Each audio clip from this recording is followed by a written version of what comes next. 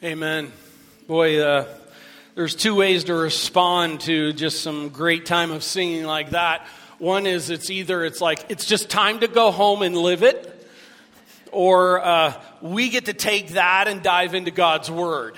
So both would be actually okay, but I have a job, so let's dive into God's Word together. Thank you, Pastor Nick, for that.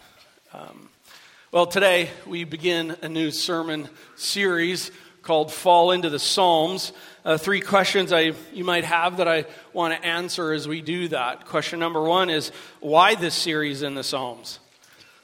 Well, straight up with you, because I need it, and I want it, and so come with me on this journey. That's not always how sermon series come together. Oftentimes it's just kind of where we're at as a church, kind of where we think some things are needed, where God's Word, we can camp in that. But it's just time. It's time for me personally, and I think time for us coming off of a series of on the go, on the move.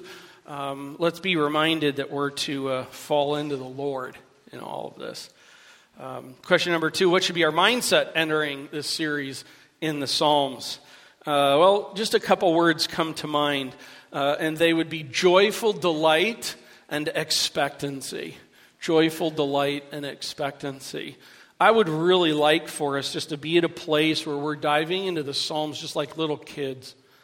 Like we get to just dive into it and laugh in it and have fun in it together and just savor it like just a special, just take the cool air in and the leaves and let's just like all face down, forward in, then roll in it, have a great time in it, and then just lay there and look up. And just lay there and enjoy the Lord for who He is. That's what I'd like for it to be. Just a joyful delight and expectancy that in that the Lord is going to do a work in our lives, both individually and together. Third question is, which Psalms are we going to dive into? Because if you've ever been to the book of Psalms, there's like a lot of them. And no, this is not going to go for 150 plus Sundays. Here's what I'm going to do. I am mainly going to be, through October and November, spending most of our time in the first 11 chapters of Psalms, first 11 Psalms. And a few other Psalms will be spattered in there. But kind of view it this way. Kind of view it like we're going to kind of be, not the whole time here, but we're going to be mainly up in the beginning parts of the Psalms and kind of for that to get a taste of it, to get a feel for it. And there's a whole lot more for you to go and dive into, okay? So we're not going to cover the Psalms. I don't want you to feel like we just walked away from the Psalms and got the whole thing. I actually want you to walk away from some of these Sundays going, I want some more. And so like there's like a whole bunch more after the first 11. All right, to dive into. And that's what we're going to be doing. In October and November, we'll be diving into mainly these first 11. There will be a couple times where we'll kind of be jumping out of that in some other Psalms. But then in actually December, I'm actually going to have us do Christmas in the Psalms. And so for the month of December, we're going to continue in the Psalms. We'll mainly be in like Psalm 96 through 100 in that area. And so we're going to take this December as well, so through the rest of the year. I'm really looking forward to it. Well, today we're in Psalm chapter 1. And if you haven't opened your Bibles there to that, please go ahead and do that. It's page 448 if you need to use one of the Bibles in the seats there. Love having God's people with God's Word open on their laps. So we're in Psalm 1. Psalm 1 and 2. Next Sunday I will be doing chapter 2. I think actually really set the tone for the whole book. I might say get the information out. I'm calling this one Settle It. Next Sunday is See It. So kind of faith settles it and faith sees it. These kind of get the players on the field. It gets the reality of life on the field when both of these are brought together. I think that in God's wisdom, these first two are tremendous two Psalms to set the tone and the information for all the remainder of the Psalms. So we're in Psalm 1 today, and Psalm 1 really essentially puts the three players, if you want to call it, on the field. The three players of life as we know it is the redeemed, there is the unredeemed, and there is the one that redeems. Okay, there's the redeemed, the unredeemed, and the one that redeems. And we're going to see all of those here in chapter 1. And it opens with, blessed is. What a cool way to start a really long book of the Bible. Blessed is. That's just a great way to get it started. The redeemed person is blessed. How cool is that? Just know that starting out without knowing anything else. Blessedness is a huge part of what's going on. And Psalm 1 settles who the blessed person is. And it does that, as we'll see here in a little bit, by describing them and picturing them and contrasting them and then defining them. Summarily, why is the blessed person blessed? Well, as we'll see here, the blessed person is blessed because they are part of the congregation of the righteous. We'll see in the psalm. That's why the blessed person is blessed. The blessed person, the redeemed person, is blessed because they are part of the congregation of the righteous. In fact, David says, Psalm 1 is saying to us, nothing is so crucial as you belonging to the congregation of the righteous. Well, let's dive in here. God, we ask for your help as we learn more about you. And we start here, verse 1 and 2. The blessed person is first described. The blessed person is first described. Verse 1, blessed is the man, blessed is the woman who walks not in the counsel of the wicked, nor stands in the way of sinner, nor sits in the seat of scoffers, but his delight, her delight is in the law of the Lord. And on the Lord's law he meditates day and night. The redeemed person, blessed. The word in Hebrew is Asher. We have an Asher or two here in our church. Blessed. Blessed. By the way, it's plural in Hebrew. What does that mean? It's not just saying there's one blessing. It's talking about, this isn't even correct grammar because we don't have it, but that's okay because I don't care. Grammar is there to be abused. So says my professor. By me. It's actually saying, oh, the blessednesses. It's talking about, oh, the happinesses is what's going on. In fact, if you go to the Jewish Bible, the Tanakh, and you take a look at the Psalms, it says happy is. And that's the idea behind this. Happinesses, blessednesses, fortunatenesses. I mean, it starts with that kind of a feel out of it. But the question is about what? Blessedness is about what? About an easy life. Blessedness is because you'll have a comfy life. Is it because blessedness is because the redeemed person is healthy and wealthy? Is it because there's no problems or conflicts in life? Or because this is your best life now? We're going to see in a little bit. But oh, the blessedness is because if you know Christ as your Savior, you are in the congregation of the righteous. And whatever comes my way, you cannot take that away. Oh, the blessednesses. Oh, what a wonderful way to start the book of Psalms. So what is it? Well, I just told you, but in the text, it actually doesn't answer it right away. It's really cool in that it's kind of like blessed is, but then it doesn't tell you what the blessedness is. It actually starts here by telling you about the one, the man, the woman who is blessed. Listen, it describes them. Here's what it says. It says, number one, that they do not get their thinking. They do not get their counsel from the wicked. Do you see it there? Blessed is the one who walks not in the counsel of the wicked.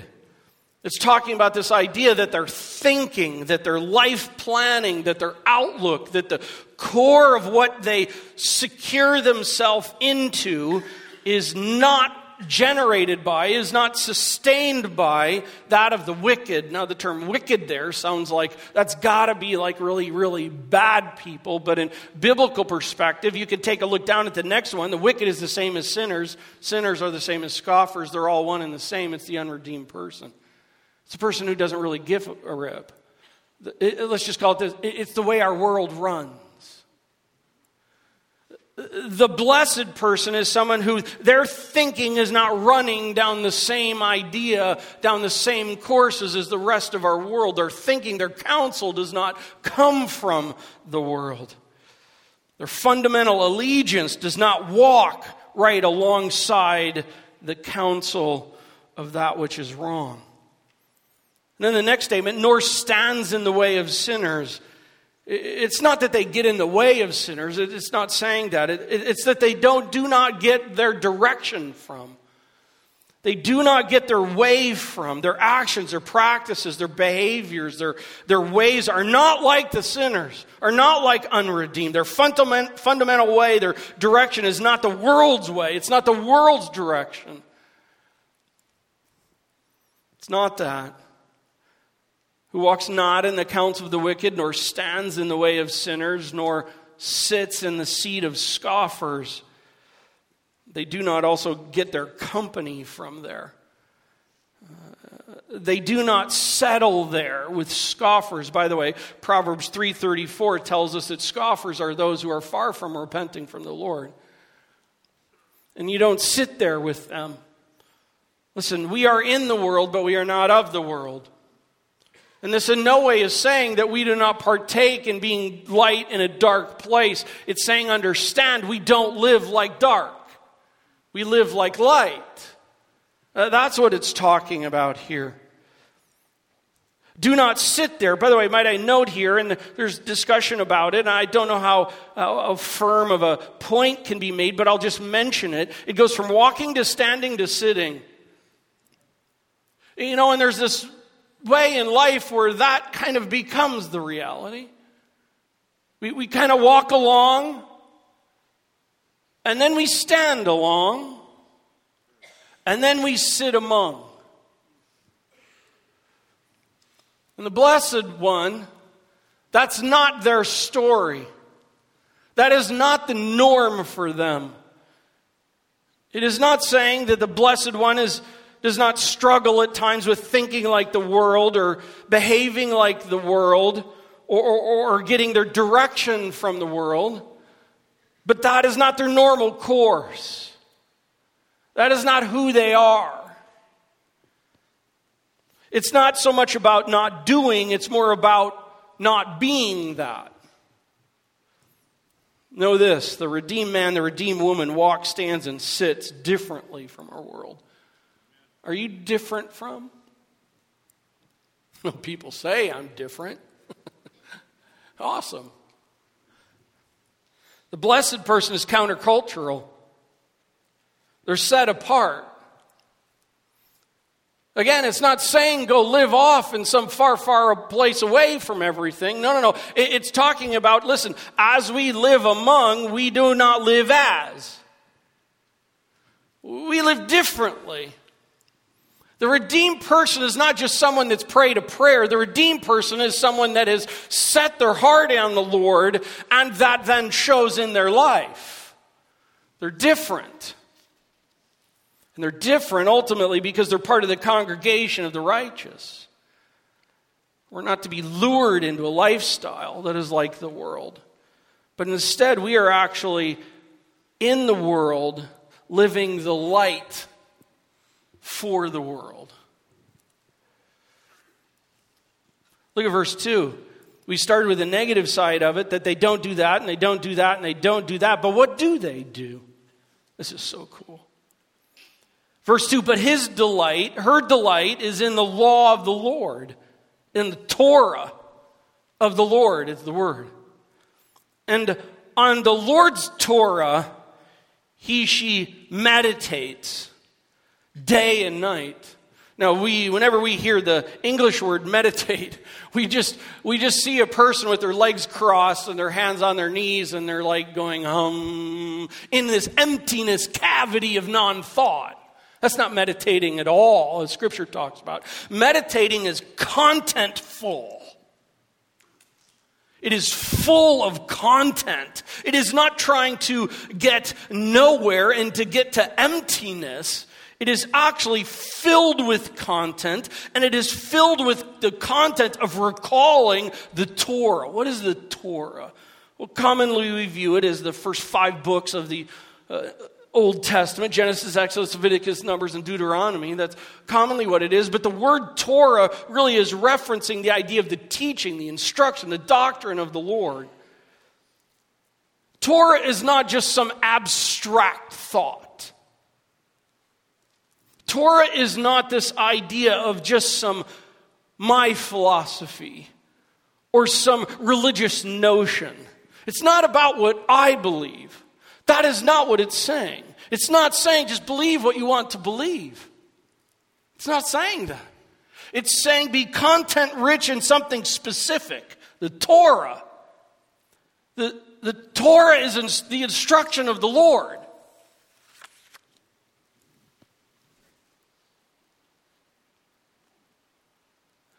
Well, I believe. Honestly, it doesn't really matter what I believe. It doesn't really matter what you believe. It matters if we believe what Scripture says. We're getting our thinking and our eyes in line with this because this is the authority of God. This is the sufficient, supreme Word of God. This is God. How do we know anything about our God? Answer: from this. And this alone.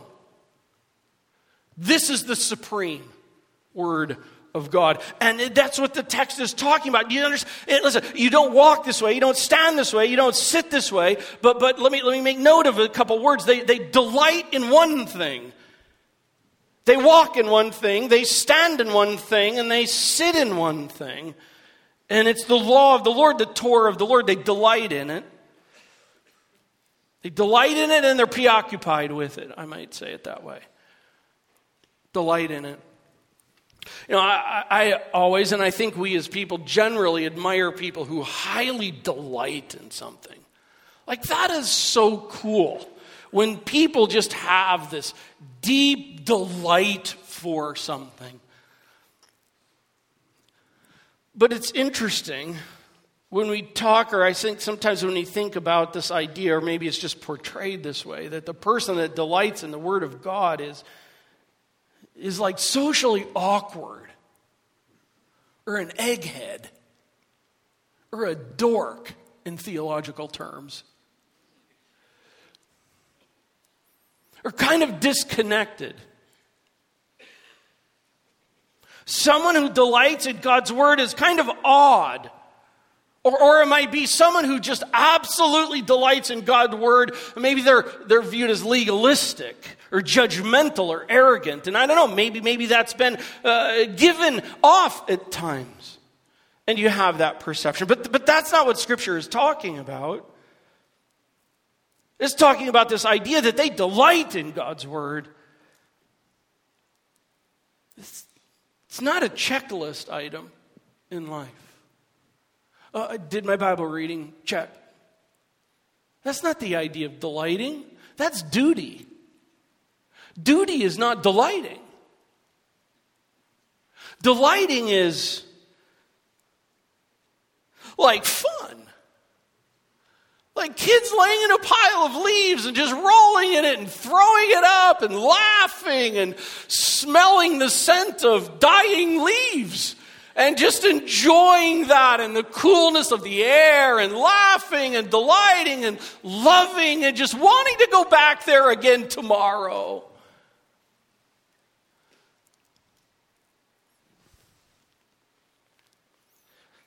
Honestly, sometimes we struggle to delight in God's Word.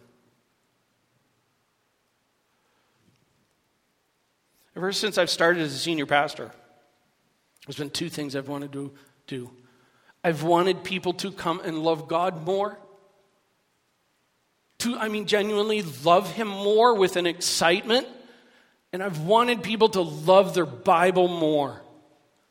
And just see it not as like this old, crusty thing, but it's this vibrant, live, the greatest truths and the greatest stories. Just to be able to love in and have a blast in and just, not duty, but absolute delight. And just real quickly for me, I think I grew up a good part of my life with the idea that God's Word is a duty. And then frankly, as I began to understand how we got God's Word, it's not just like that picture of like those dogs sitting around a pool table smoking and that some guys agreed that this is the books of the Bible. It's not it. But when I came to understand how we got this thing and how amazing it is, and how 70% of it is narrative. I love story. And God has written it that way that we would see it in real life, in real story. And that's where it started turning for me, being grown up to have the checklist of how often this week did I have my quiet time, and seeing God as one that I have a duty to rather than I get to delight in Him and His Word. And maybe you're in the duty place with God's Word. I just want to call you to begin thinking differently. Just starting from the place of, friends, God is here. And it is awesome. Play in it. Delight in it. Savor in it. And when a person delights in, they become preoccupied with. You see in the text, God's Torah, He meditates day and night. Again, this isn't off over in the corner. I'm to sit in this period of time where it's like a time out, where I'm to sit with my legs folded and meditate in a humming, contentless thing. No, that's not at all what it's talking about. Meditating is the idea that I am so absorbed in. In fact, let's take it from what was said before, the idea. Their thinking is preoccupied with God's Word. It is my greatest counselor. As I'm moving ahead in life, where's my greatest counselor? And what I'm doing right now in this day, in this moment, in this time, what does God have to say about that? And bringing Scripture back. And if you're like, but I don't know of Scripture, much Scripture to do that, then it's time to dive in. And I say that delightfully. It's time to learn that. Don't be discouraged by it. Don't feel judged by that. If it's like, I don't know this, well, then it's time. Jump in the leaves. And it's this meditating of contentful. As I'm going through life, I'm thinking it. As I'm going through life, it is my direction. It is my greatest companion. As I'm going through life, it is my company. Do not sit at the seat of scoffers. I sit at the seat of God's Torah. I do not stand in the way of sinners. I do not stand along with. I stand with this. I do not walk in the counsel of the wicked. I walk in the counsel of God's truth. So, Doug, are you saying that God's Word has things to say about what's going on with my family life, with my personal life? Absolutely. Really? Totally. Are you saying that it has some things to say about my marriage or my dating or my parenting or with my parents? It so does.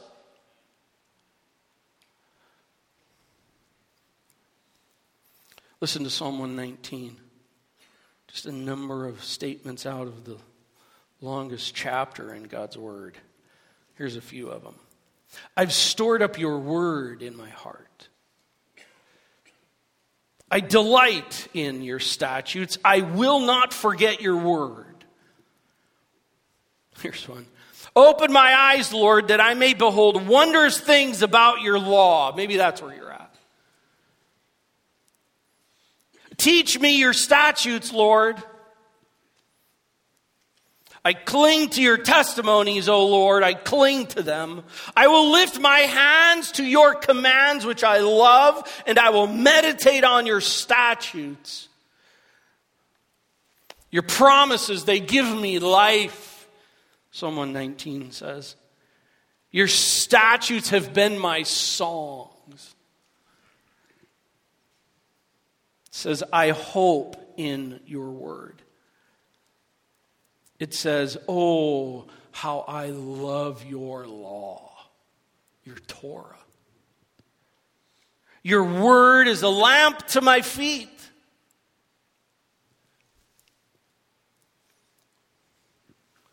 And the last one. I love your commandments above gold. Wow. Wow. Blessed is the man, blessed is the woman who walks not in the counsel of the wicked, nor stands in the way of sinners, nor sits in the seat of scoffers, but his delight, her delight is in the law of the Lord, and on God's law he meditates day and night. Pastor Doug, what does that person look like? I'm so glad you asked, because it just happens to be that the next point is the blessed person is pictured in the text. Look at verse 3. She is like a tree planted by streams of water that yields its fruit in its season, and its leaf does not wither. In all he does and all she does, they prosper. Well, let's work this one for a little bit. Blessed is like a tree. By the way, not any tree, a specific tree. It's a planted tree that's planted in a specific location. You notice that? It's just not any tree planted anywhere. It's a tree that is planted by streams of water. In Scripture, God's Word is talked about as water. Think of it, a tree planted by water. You know, that terminology is about everything that's going on underground, not above ground. See, what's happening above ground is generated by what's happening underground. It's the idea of this is a tree that's planted by water where it has roots. And its roots are just like continuing to grow out and deepen in and work its way. And what are those roots doing? Those roots are sucking up the streams of water. It's planted there. And it's drawing in that life. By the way, trees don't grow very fast, do they? And in fact, the trees that grow really, really fast, oftentimes when storms hit, are the trees that are turned over really quick. Trees grow slowly.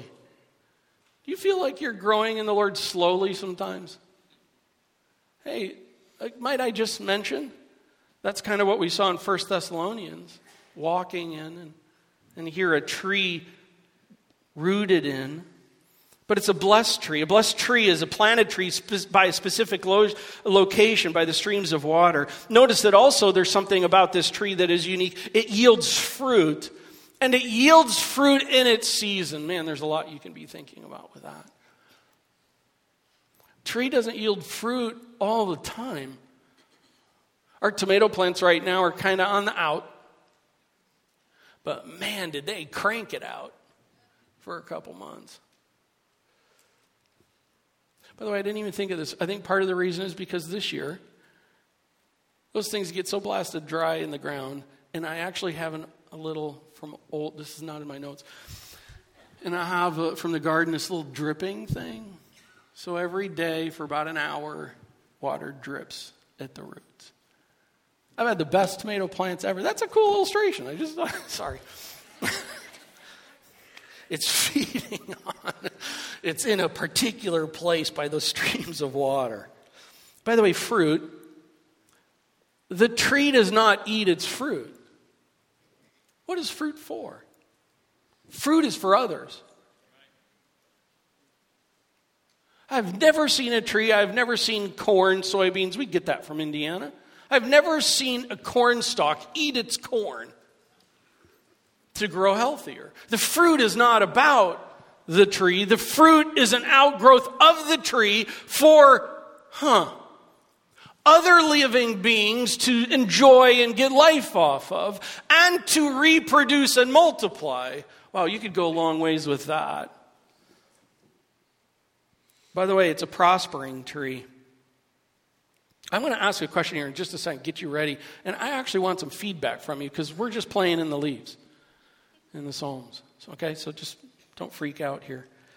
Well, let me ask this. How does a tree prosper? Because I think when we read this as Americans and our culture that we have, we think of wealth and success as we term it. But this is a tree. And it's talking about how a tree prospers. How does a tree prosper? How does a tree prosper? What's that? It grows bigger. That's prospering. It's nurturing. Yeah. How else? Yeah, it produces other trees. What's that? Shade for others. And I'm sorry, Rick, I still. Provides for others, absolutely. Any other thoughts? How does a tree prosper? It's what? Yeah. Ooh, sometimes some leaves or some limbs get hacked off or blown off. What else? The roots are continuing to go. That's a prospering tree. So in times of season of dryness, the deeper the roots, the stronger the tree. It does what it's designed to do better. Yeah. Yeah, like what a sad thing to go out and look at a tree that's been there and it's like struggling. And it's like, a tree's not supposed to be wimpy. Come on. Don't be a stick. Be a tree. Okay? You got the idea. This is delighting. What was it? Love it. Yeah.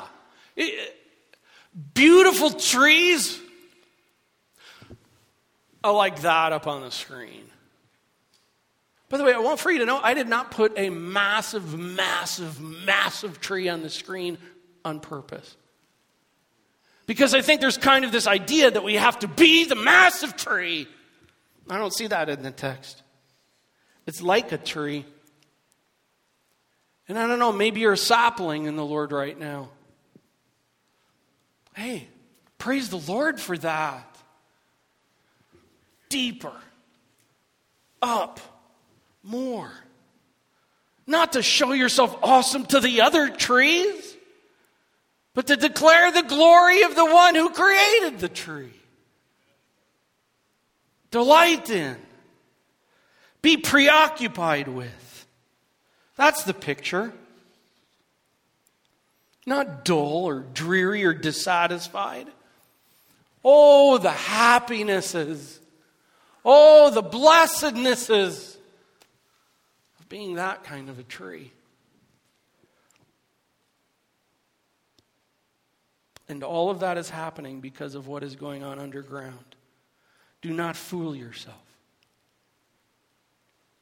We so often want to, when we have problems above ground, we so often want to just go and get the insecticide or the easy solution to take care of what's happening above ground, just to reorder the furniture on the Titanic. It's about going underground and seeing what's going on, because what's happening above ground is coming out of what's happening underground. The blessed person is described, the blessed person is pictured, and the blessed person then here is contrasted. Verse 4. So verse 3 is he is like a tree. And then verse 4, the wicked, the sinners, the scoffers, those that are unredeemed are not so. But they are like chaff that the wind drives away. What a contrast. This beautiful, gorgeous, thriving tree planted by the streams of water, yielding fruit in its seasons. Its leaf does not wither in times of dryness. But then the unredeemed, the wicked, the sinner, the scoffer, all synonyms of the same person. They're like chaff. Chaff. I don't know if we know so much. We're kind of an agricultural community somewhat.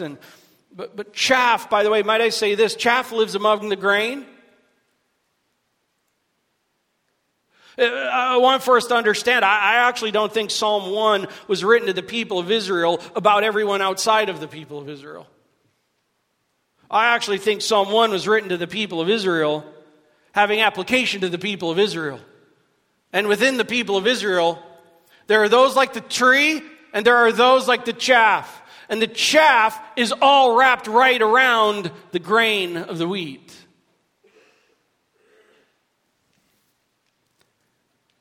Chaff exists only for a season. And then in the threshing floor, it's discarded. That's the picture. That's the reality. I mean, that's what happened. These people knew about that. This was their life. They understood exactly what was being communicated. The author knew exactly what he was trying to provide as an image. It's among the grain. It exists only for a season, and ultimately it is worthless because it has no life and it gives no life. Chaff does not reproduce itself. Chaff. I mean, the picture is, you have some wheat and they want the grain. And there's chaff around the grain. It's all one. It's actually quite beautiful. In fact, I got these from the florist across the road. I mean, together even, they're a beautiful thing. But the imagery of it is that we'll see in the text here in just a second, there's a threshing floor that comes, and there's a time when all of a sudden, in all of it, what takes place is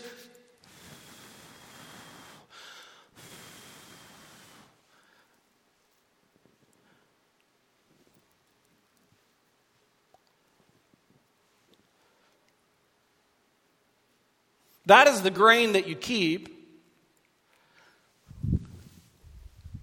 Earlier in the illustration, that is the tree. That is the chaff. And in the day, they would take the wheat in big stacks, and they literally would take, like long pieces of wood and boom, boom, boom, kind of hit on it and beat it, and then they would take and they would throw it up into the air on a breezy day, and all of the grain would fall down, all of the chaff would blow away and be gone. Do you see the picture? Matthew 7. Many will say to me, Lord, Lord, I know you. And the Lord said, I never knew you. But we did things. We were among. I never knew you. That's hardcore, isn't it? But I have to tell you, one of the things that I love about God's Word is it's not politically correct. God's Word is what God has to say. And I would ask that we would consider and hear it, because we're called to be like the picture up on the screen, and also within it is contrasted by a picture that, I'm really sorry, Jim and everybody, but I think you get, worship team, you get the picture, right?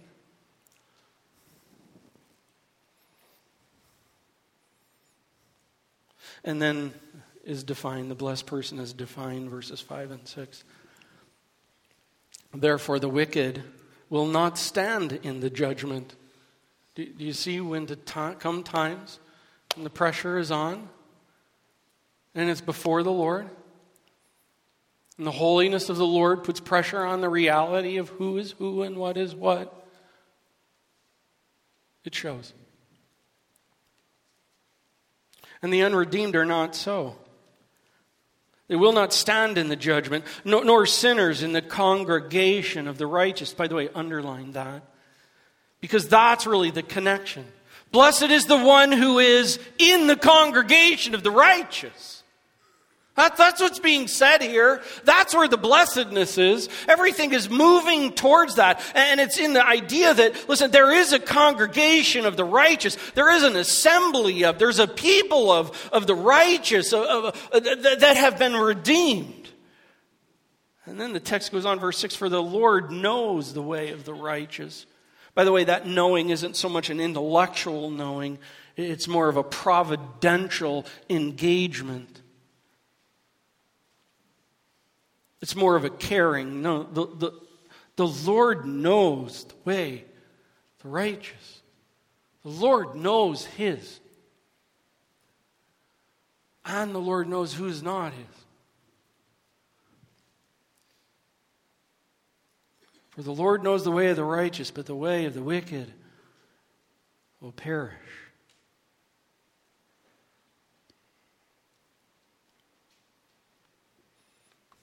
Oh, the happinesses of being among the congregation of the righteous. By the way, this is not self-righteous. It's not saying that. Those that are made righteous through the imputed righteousness of Jesus Christ, who did for you and I what we could not do for ourselves. And as many as received him, to them he gave the right to become children of God. And the righteousness of Christ is imputed, is placed on, not because you've earned it, but because you've received the Ephesians 2 gift of God's mercy provided through the payment of Christ. You cannot earn your way into the congregation of the righteous. You repent in. You call out and receive. I am a sinner separated from the Lord because of my sin. I am in that condition from the beginning. And as many as who received him, to them he gave the right to become children of God. Oh, the blessednesses of that. Take away my job, take away my career, take away my degree. But you cannot take that away. Take away my money, take away my house, take away my stuff. But oh, the fortunatenesses of knowing in the congregation of the righteous. You can take away my health. You can take away my legs or my hands or my head. But oh, the blessednesses of being in the congregation of God. That's why, even in dire hurt, in dire pain, even in utter confusion, that is why the person redeemed in the one who redeems can declare, oh, blessednesses. Amen?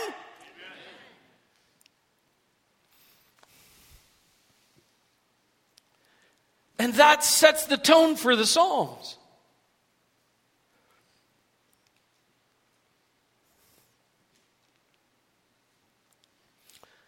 And I think part of this is it begins by asking the reader to settle this issue.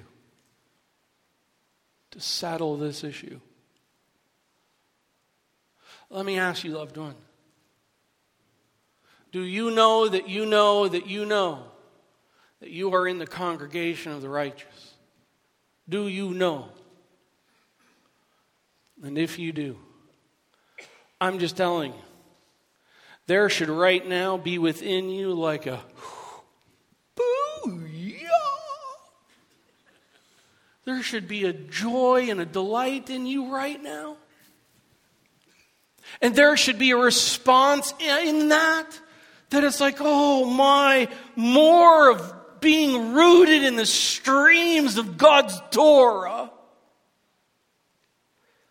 Less walking in the counsel of the wicked, less standing in the way of sinners, less sitting in the seat of scoffers, and more delighting in the law of God's word and preoccupied with that. That is the thing that I delight in. That is the thing that directs me. That is the thing that speaks into me. That is my greatest company. And I think everyone in this room who is in that place, who knows Christ as their Savior, is in that place. More in me, right? More of that. I just want to say this. If you are not sure, genuinely, if you're not sure, I am so glad you are here. We love you. This is not a who has and who hasn't, neener. Out on that. This is, as we look at God's Word talks about there is a blessedness that is beyond all blessednesses. And if you don't know for sure if you're in the congregation of the righteous, if there has not been a time where you have driven the stake in the ground and received Christ as your Savior, you start there. And in fact, here when I pray and then during closing song, if there's anyone that is like in that place where it's like, I just don't know or I haven't and I want to. I want to plant myself by the streams of water. I'm tired of being planted out in the desert. God allows you to be replanted. And if there's anyone in this room that wants to do this, here's what's going to happen. When I go to pray, I'm going to ask some of our small group leaders, not our pastors, our small group leaders. Everyone's equipped and ready to go at any time to be able to sit down with someone and be able to share what God has to say about how we can know that we know that we know. And could I ask, if not right yet, but when I pray, some small group leaders, some men, some women, some student ministry leaders, just some of you just be at the back of the room. And then when we pray, if you have any questions, just like get up, go grab someone, go sit in the office area, sit in my office. I don't really care. Just sit somewhere. Because it's time to settle it. Because God loves you. And what he is saying in this, he is helping us to come to see that, oh, you want this. This is what you have been yearning for. If you have questions about it, maybe today's just one more step in your understanding. I'm not going to embarrass you. I'm not going to make you a trophy moment for me. I'm just not interested in any of that. We want to love you with God's word. When I pray and when we sing, if there's someone who could help you with that, just get up and go. And they would love. Wouldn't you love to be able to sit with someone with questions like that? Wouldn't our church family? Totally would. Nothing is so crucial as you belonging to the congregation of the righteous. Blessed is the man, blessed is the woman who walks not in the counsel of the wicked, nor stands in the way of sinners, nor sits in the seat of scoffers. But her delight is in the Torah of the Lord, and on God's Torah he meditates day and night. Contentful, recalling what God has done. Verse 3, he is like a tree planted by streams of water that yields its fruit in its season, and its leaf does not wither. In all he does, in all she does, they prosper. The contrast. The wicked are not so, but are like chaff that the wind drives away. Therefore the wicked will not stand in the judgment, nor sinners in the congregation of the righteous. For the Lord knows the way of the righteous. The Lord cares about it. The Lord is providentially involved in the way of the righteous. The way of the wicked will perish. Well, I'm going to pray, and maybe just a few small group leaders, if you could head to the back. God, thank you for the time and your word. Lord, you are so good. And Father, first off right now, I just ask, Lord, if there's anyone in here this morning who because of our time in your word is just being spurred on to that point of, I'm just not sure. I want to be that tree planted by streams of water and I just have some questions or I want to be planted. God, I would even just pray right now if there's anyone, even just one person, whether it's a student, whether it's an adult, whatever, God, that they would just feel free to be able to get up and just go and ask now during our songs. Because God, this is a time to settle it. This is way too important to be enticed by all the squirrely things of our world that come and go. They are like chaff. God, well, we want to be the grain that lasts, the tree that grows. And as many as received him, to them he gave the right to become children of God. Colossians 2 talks about how we come to know him and then we walk in him. God, it is not just about praying a prayer, it is about beginning a new planting.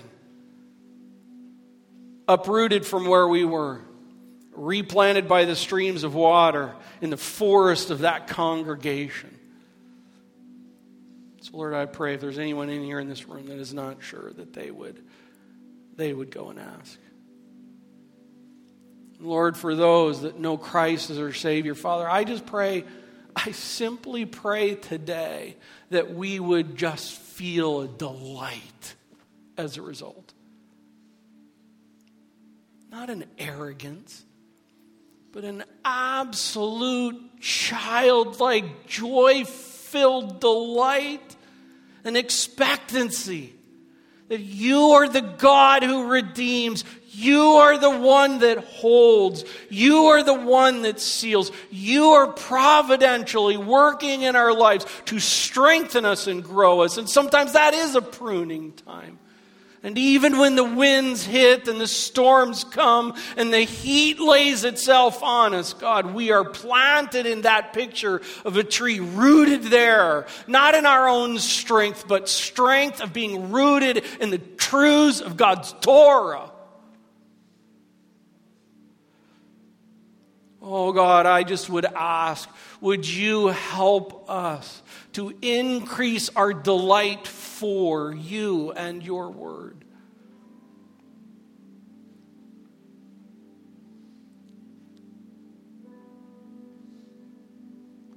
So much to rejoice in.